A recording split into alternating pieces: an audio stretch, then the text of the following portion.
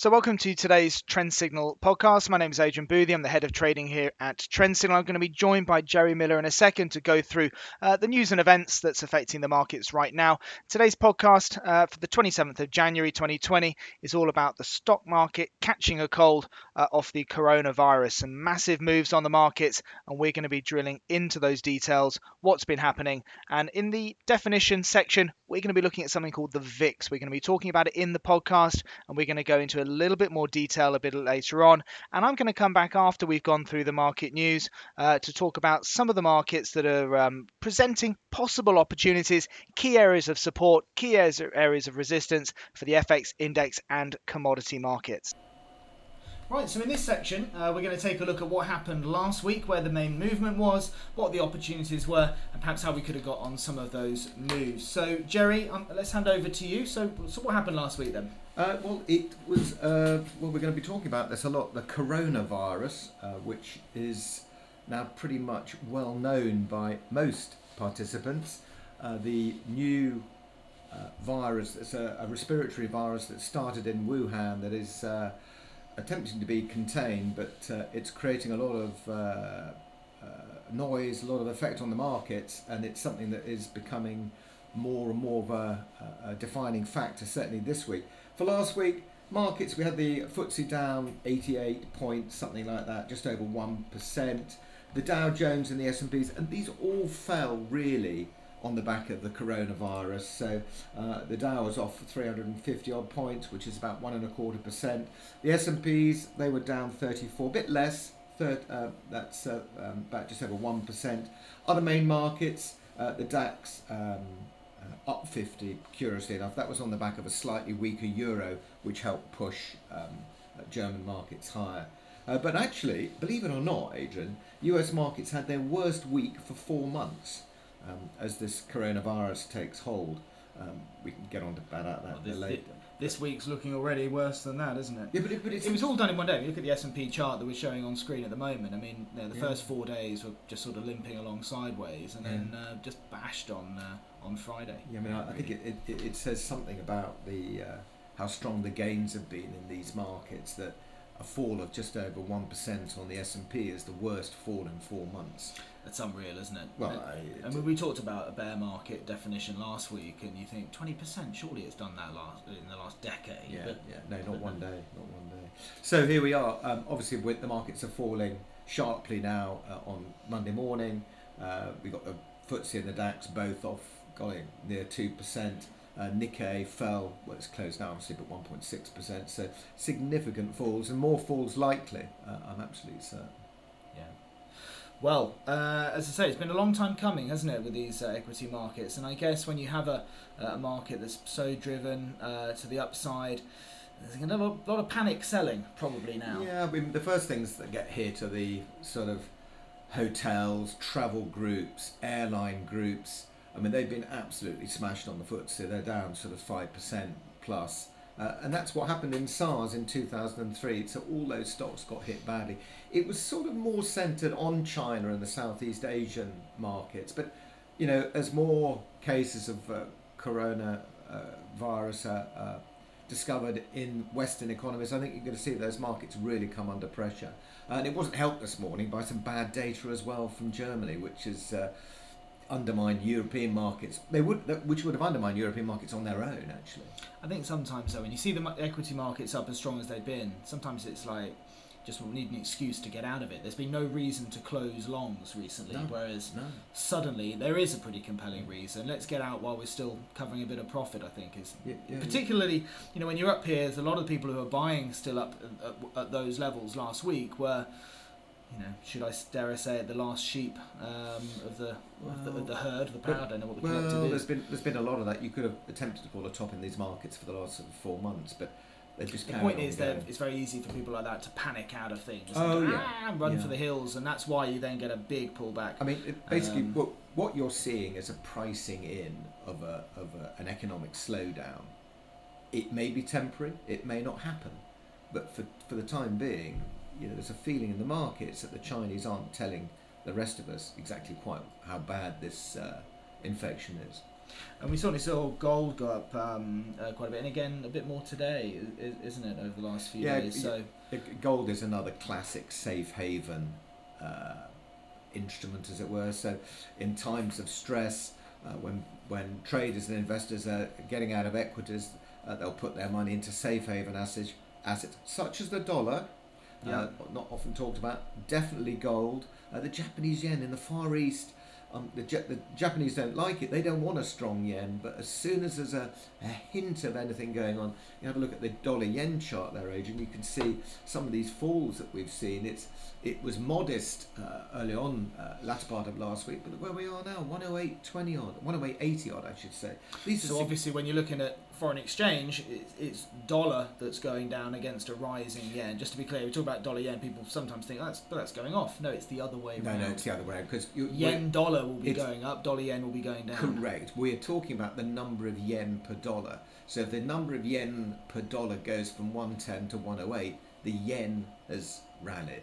Yeah. That is in effect the dollar falling, but it sometimes misunderstood that the yen is falling, but the dollar yen rate is falling. Exactly. And actually, it happened on a lot of the yen pairs last week. We saw it on the likes of euro yen, Swiss yen, CAD yen, all of them taking quite a hit. Quite a few of them coming to sort of support levels down here. Yeah. Actually, I've been looking at quite a few of those myself for trades. We might have a look at that into markets to watch a little bit later on in the podcast, actually. Oil, that's another one. Oil, big moves. I mean, you wouldn't think so, looking at the price I've filled up over the weekend, which really annoys me, without using too many expletives. But look at oil. You know, that candle there from early on in the month when the Iraqi-US military action with the missiles being targeted at US bases in Iraq following the assassination of that Qasem Soleimani. It seemed an age ago. $65 we got to. This is in a month. It's 52 now. Yeah. It's extraordinary. Well, look at it. It's effectively that's come off the 20% level. So does that yeah. Well, is it in a bear market? Yeah, well, you could. That's exactly the definition of a bear market. 20% fall. That's exactly right. Yeah, well spotted. There you go. Yeah, you have your uses.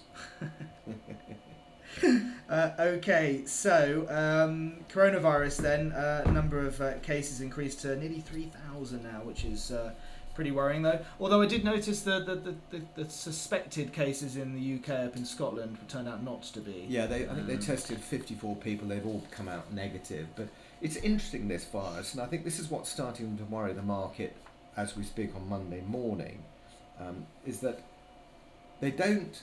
The problem is that they don't know a lot about how the virus works, i.e. how long the incubation period lasts, how the symptoms are displayed, whether it's getting worse, whether it's getting better. But they've now discovered that the disease can be passed on when carriers don't display any signs. And the problem with that is that there's no point checking someone's temperature, because they could still be carrying it but not have a temperature. So what this means is that this particular disease could spread a lot more quickly than the SARS outbreak. Because with SARS, you knew you had it, basically. Oh, God, yeah, apparently. Not that I ever heard anything about it. But I do remember in 2003, there was something like 8,000 people were infected. And this was back in 2003. 20 countries reported infections. Out of those 8,000 people, 774 died. So quite a high mortality rate. Absolutely. But what you've got to remember is all these coronaviruses, like flu, like the common cold, they're all sort of respiratory, and they tend to lead to pneumonia, so water on the lungs, that sort of infection. And apparently 95% of the deaths are in the 55 plus age bracket. So it's not something that you young people need to worry about, Adrian. It's more old people like me need to worry about it. But it's interesting though. It's interesting that the mortality rate is quite low, about 3% of this. But the fact is, it could easily be 100,000 cases. Yeah. Because we just don't know. And of course, in previous weeks, we've been talking about with the VIX at its rather low levels. Something is ready to perhaps shock the market, and people have been asking, well, what could it be? What could shock the market? Of course, we don't know, but here it is. Yeah, here's the surprise. Yeah, I mean, why didn't you know? Why didn't I know? Why didn't I know the surprise? It's interesting. I mean, I explained it to a client earlier on today that it's like that elastic band being stretched. We know that an elastic band's been stretched. We don't know what's going to cause it to snap back, because that is the surprise element. The point we made last week and the week before was that with the VIX, it increases when there is an event, it means that the reaction is going to be all the more intense. It doesn't mean it's going to increase the probability of that reaction. The reaction when it happens will be greater with a lower VIX. Yeah. And so we've already seen the VIX explode. Adrian, we were talking about earlier on, but it popped up about 15. I think it settled at 14.50 or something. Friday's close about 15, 14.6, and then today live's about 18.5, which is relatively high. Once you get into the 20s, those are real relative peaks, and that tends to be where people might start thinking about the bottom of a market. 30 in particular, and you might think, well, that's nearly double where it is now. That could happen in a day. You know, this is the type of market that can really go up. And what that means is that everyone's panicking, panic. They're selling. They're thinking, oh my God, these equity markets are going to go to hell. But actually, that's really usually the best time to think about buying it. Yeah. You know, and it looks like we could probably be heading up to that 20 level on the VIX, which might be a bit premature, but already, as you've just pointed out, with the VIX trading up at 18.5 this morning, that's a 27% rise from Friday night's close. Yeah, it's a choppy indicator, that is for sure. So if you think about it being 18, so we're 14.5 there, so 18.5 here when we looked at it. Yeah. So that's about where it is now. 20. So, you know, it does it, you know, and it doesn't tend to stay up there for too long. Maybe a few days once it gets above 20. There tends to be a sort of a major natural level there. So keep an eye on those equity markets, everybody, for sure. We certainly will be looking for opportunities to buy, but although carefully, I would say. I would say that further falls are likely, and when I was looking at this morning, that was the thing I thought, well, further falls are likely. Of course, before I knew it, looking at the screens again, you suddenly see that the Dow's down 400 points on the day, and this is what at 11:15 in the morning.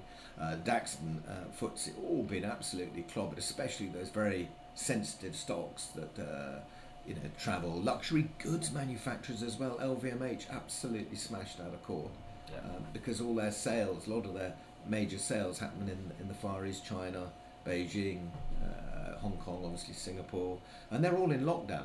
I mean, I wonder what companies like Aston Martin are doing. I was listening to an interview on Radio 5 Live a few weeks ago, and they were talking about so many of their sales are from China now. They're so fixed upon that. And they've really struggled after their IPO. Well, that's right. But that's another reason why the German markets, German car manufacturers have had to struggle, because a lot of their profits come from the Far East.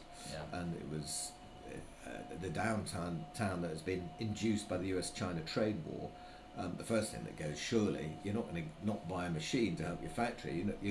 The boss is not allowed to buy his roller or his bless him 7 Series BMW, whatever he might have. Yeah. Okay, so well, that's useful with the SARS. Actually, we get a bit of context from how we could have benefited from it last time, I guess. But what about the week ahead, though? So there's a few bits kicking around for next week. Let's have a look at what we don't know yet, which is effectively a look at the main announcements we've got coming up. And of course, updates about the coronavirus, they're going to come through thick and fast. But there are other things that are in the calendar which we can be aware of. Let me just bring that up. Jerry, do you want to give us a run through the main events and what's been going on there? I mean, before I do, it's important to note, you mentioned updates about the coronavirus, but that's something that is definitely not scripted. So Absolutely. We don't know when and how those updates will be made. There's people from the Tropical Medicines Institute in London and from the US explaining that this virus is not as deadly as the SARS, etc., but it just may end up affecting more people. But you're right, markets they don't tend to do things rationally. When someone gets all this news and it suddenly hits the wires like it did over the weekend about it possibly could have 10,000 cases, not 2,800, that's when the fear factor comes in on Monday morning. Yeah. The first thing you're going to do is you're going to hit that sell button. And that's what we've seen. And the more it goes down, the more people are looking at their portfolios thinking, oh my God, I can't take any more loss, panic. Yeah. And that's why you get those big spiky moves down. And the question is, this is part of the process, and I certainly don't think, looking at what happened in 2003 with SARS, that affected the Chinese economy, which lost 2% of its GDP, literally from the first quarter to the second quarter. So it's quite destructive. And it's a question of how much investors are going to price in the potential slowdown in economic activity into Western economies, Western markets. It didn't affect them much. There was a lot of psychological effect, but the actual financial effect was nothing like as bad as was feared at the time. But that's the case, isn't it, with the spikes in VIX? It's the fear that drags markets in those directions, not the actual the outcome. Anyway, let's get on to what's happening. It's Chinese New Year, which has added to the Chinese problems, not just the fact that something like half the population of Wuhan travelled away from the city or were in transit, which basically just increases the chance that this virus has been mixed up in the population. There could be God knows how many people who are incubating it where the symptoms aren't going to be displayed for another sort of 10 days or so. Anyway, so Chinese New Year all year, so a bank holiday every day. Also in Hong Kong, the Hong Kong authorities are not so stupid to give the whole week off. They let them have a day off. So there's one bank holiday today. Hong Kong market's back tomorrow. And I say that because it's really important, because at this stage there's no place to articulate your view about what's happening in China in the actual Chinese markets, because they're shut all week. So the only thing you can do is smash the Hang Seng tomorrow. But that really is under pressure last week as well. So there could be some real bloodletting. Be some interesting gaps. When there were gaps there. all over our chart, so you'd expect. Yeah. Anyway, so we've had the German IFO business climate, a very broad survey of businesses. We were expecting a continued improvement in the business climate in Germany, and it's something that it was so beaten up last year, and it just looked like it had bottomed out, was on the way up. And when I was writing my sort of notes on this, I thought, I just wonder whether they're going to have a crap number. And I thought, well, the SARS won't affect it. It's not SARS, coronavirus won't affect it yet. Yeah. But it's just the fact that it's a fragile recovery, and there we go, 95.9. Quite a bit less than expected. So anyway, that's out of the way. No improvement there. Tuesday, we have something that's not on here for somebody who's been relegated, but durable goods is a relatively important number. You probably have to just change the filter there, Adrian, it's best. A pickup from last month's week number, so you can see it's actually the core durable goods order number, which there's one that excludes some of the aeroplanes and stuff like that. Plus 0.4%, it's an okay number. That's keep things ticking over nicely. There is a feeling that the labour market has peaked in terms of its increase, as it were. So that's something that markets might get a bit more sensitive to some of the other numbers now that may suggest that the US economy might be slowing. Because everyone is suggesting that 2021 is when it hits the buffers. Long way ahead. Consumer confidence is another helpful number that a lot of economists like to follow. So the CB, that stands for Conference Board Consumer Confidence. It's a very helpful indicator. It gauges the consumer side, so how positive consumers are feeling, because if they're feeling positive, they go and buy goods, and if they buy goods, hopefully those companies whose goods have been bought do better, and it's a leading indicator. So it's sort of telling us if the confidence is good now, things will be better in a few months' time. Just add back to your point about 2021 hitting the buffers in the States. Would that be due to the fact we've got the presidential election in November, that they'll try and just keep pushing the economy on, just keep applying pressure, keep it looking good? Exactly that. There's the last thing an incumbent president wants is for the economy to faltering on his watch. Yeah. So it was interesting actually in the UK election last month. We had a bit of smelly couple of bits of data just before the vote, wasn't there? And you think, is that going to have an impact or not? I mean, it didn't. And that was picked up by the other parties as well. Yeah. But of course, we know the reasons for all of that. It creates a lot of indecision, Brexit and an election. So anyway, Wednesday, normally the US central bank, the Federal Reserve meeting, that's the Federal Open Market Committee, that's their rate setting committee. They meet like the Monetary Policy Committee here in the UK. They'll meet we call it a monthly meeting, but they have 8 of them a year, so it's not every month, obviously. But the reason why it's attracted zero attention in the press is because there's absolutely zero chance of anything happen. Jerome Powell, the chairman of the Federal Reserve, has just said they're not going to do anything, and they're going to wait a few months to see how the effect of the 3 rate cuts that they put through in the last 4 months of last year take effect. So you can see there, no change. Yeah. No change. 87.3% no change. Yeah, you're always going to get a few mavericks that might suggest something else, but A few hopefuls. Yeah. so the current rate's there, and it's expected to stay there. Press conference might be quite interesting though, Adrian, because with the coronavirus, isn't it funny? It's like the word Brexit. Suddenly we're having to repeat that. If only they could give us a slightly shorter word, it'd be a bit easier to say. But that'll have an effect on Western economies, and it may be something that Jerome Powell may mention in his press statement or press conference at 7:30. And then the fireworks for us, Thursday. We haven't really talked about it much. We have a little bit, but the monthly policy meetings for the Bank of England, the rate setting committee, the monetary policy committee.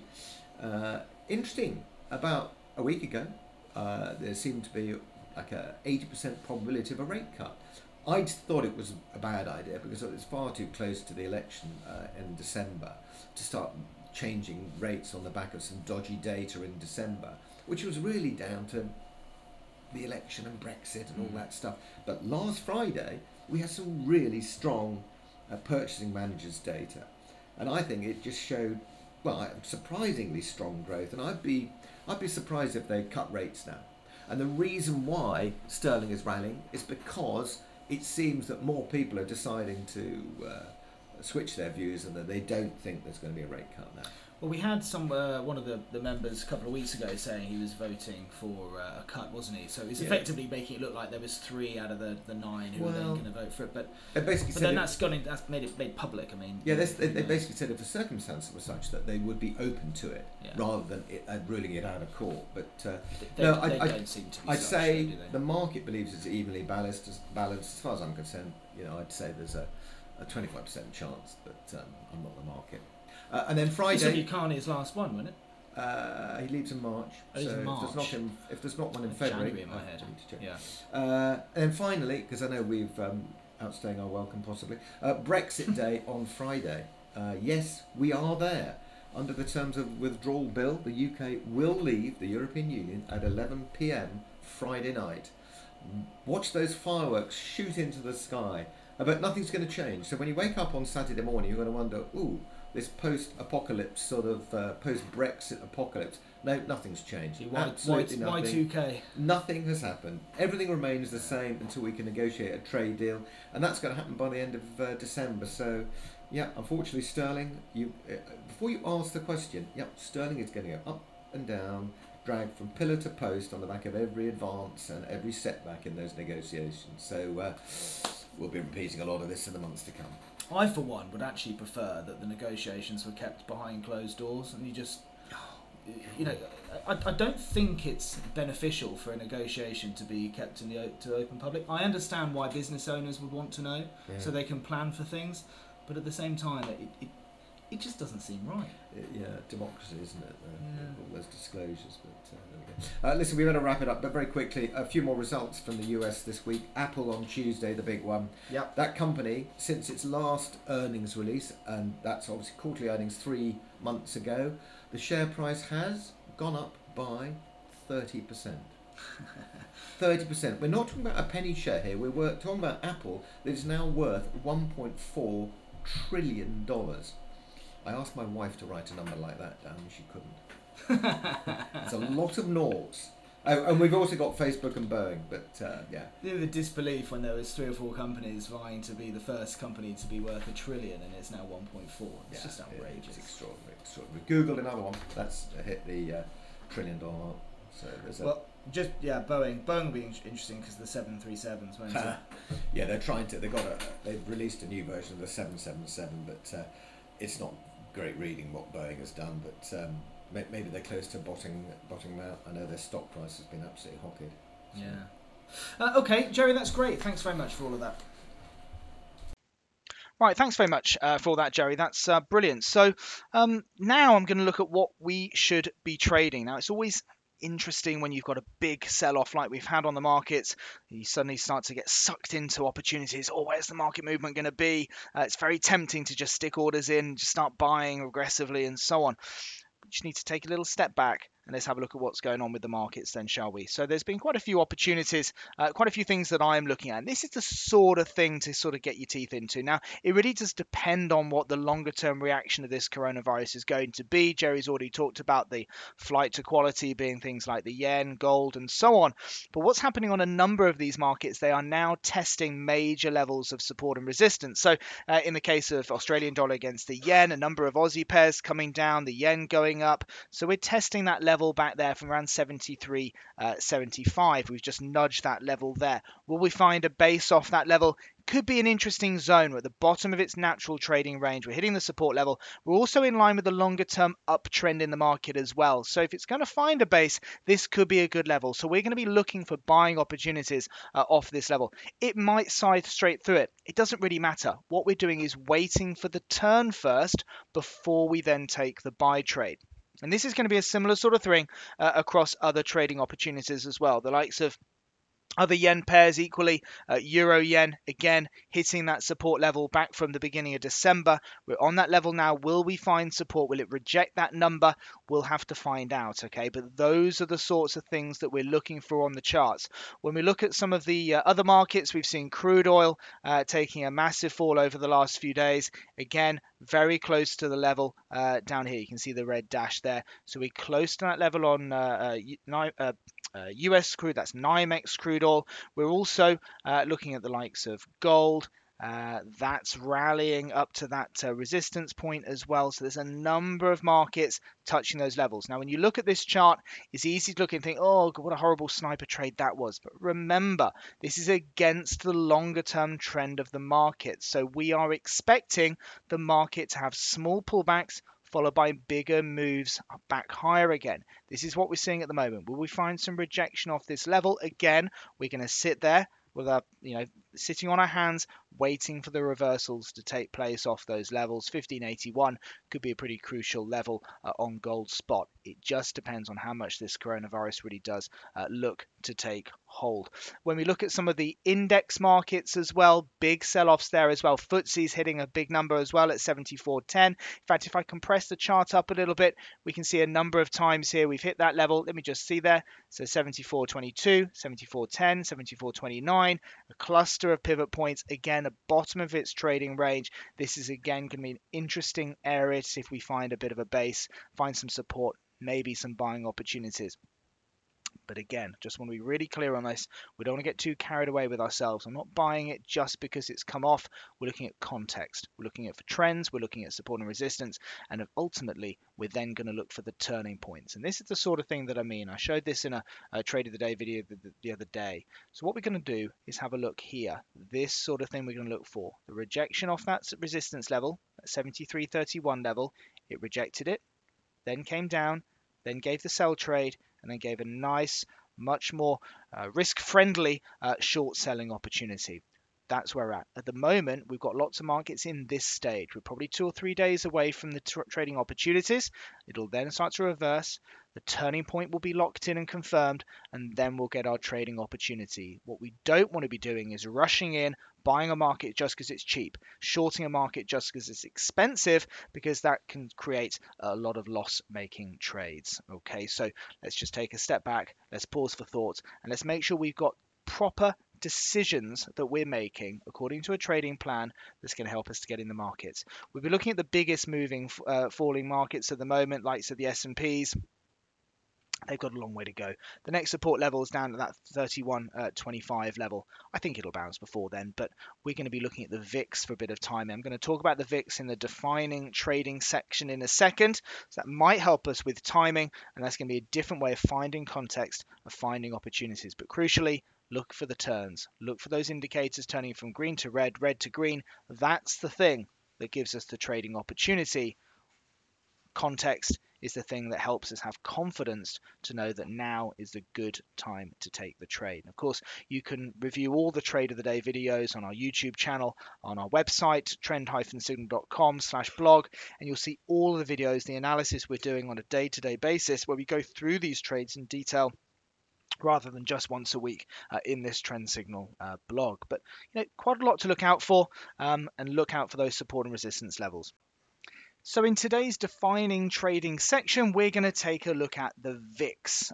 Now, defining trading, we try and get this down to a minute or two, just focus on something that's perhaps relevant to the current market. Last week, for example, just because the market had been going up for so long, we talked about short selling. So those long-only investors out there probably don't know what short selling is. Hopefully that was a useful way of identifying that you can make money on falling markets. And we've seen that opportunity just in the last couple of days. So really timely definition there. So this week's, hopefully, timely definition is looking at the VIX. Okay, VIX, you can search for it online, look on Wikipedia or something like that. What is the VIX? It's basically what some people call the fear gauge. It helps us work out how fearful the market is or how complacent the market is. When we say complacent, it's when the stock markets are just rising, rising, and rising. It feels like it's just going to keep on going and going and going until eventually it gets into a point where all anyone's talking about is how wonderfully positive the stock market is, and that's usually the sign that we're about to come to a crash. Okay, the whole point about the VIX is looking at that contrarian view. When you get the VIX at a very low level, that usually means that the stock market is approaching a top, and when it does come off, it usually will come off quite hard. So the lower the VIX was when the stock market turns, the more explosive that level is likely to be.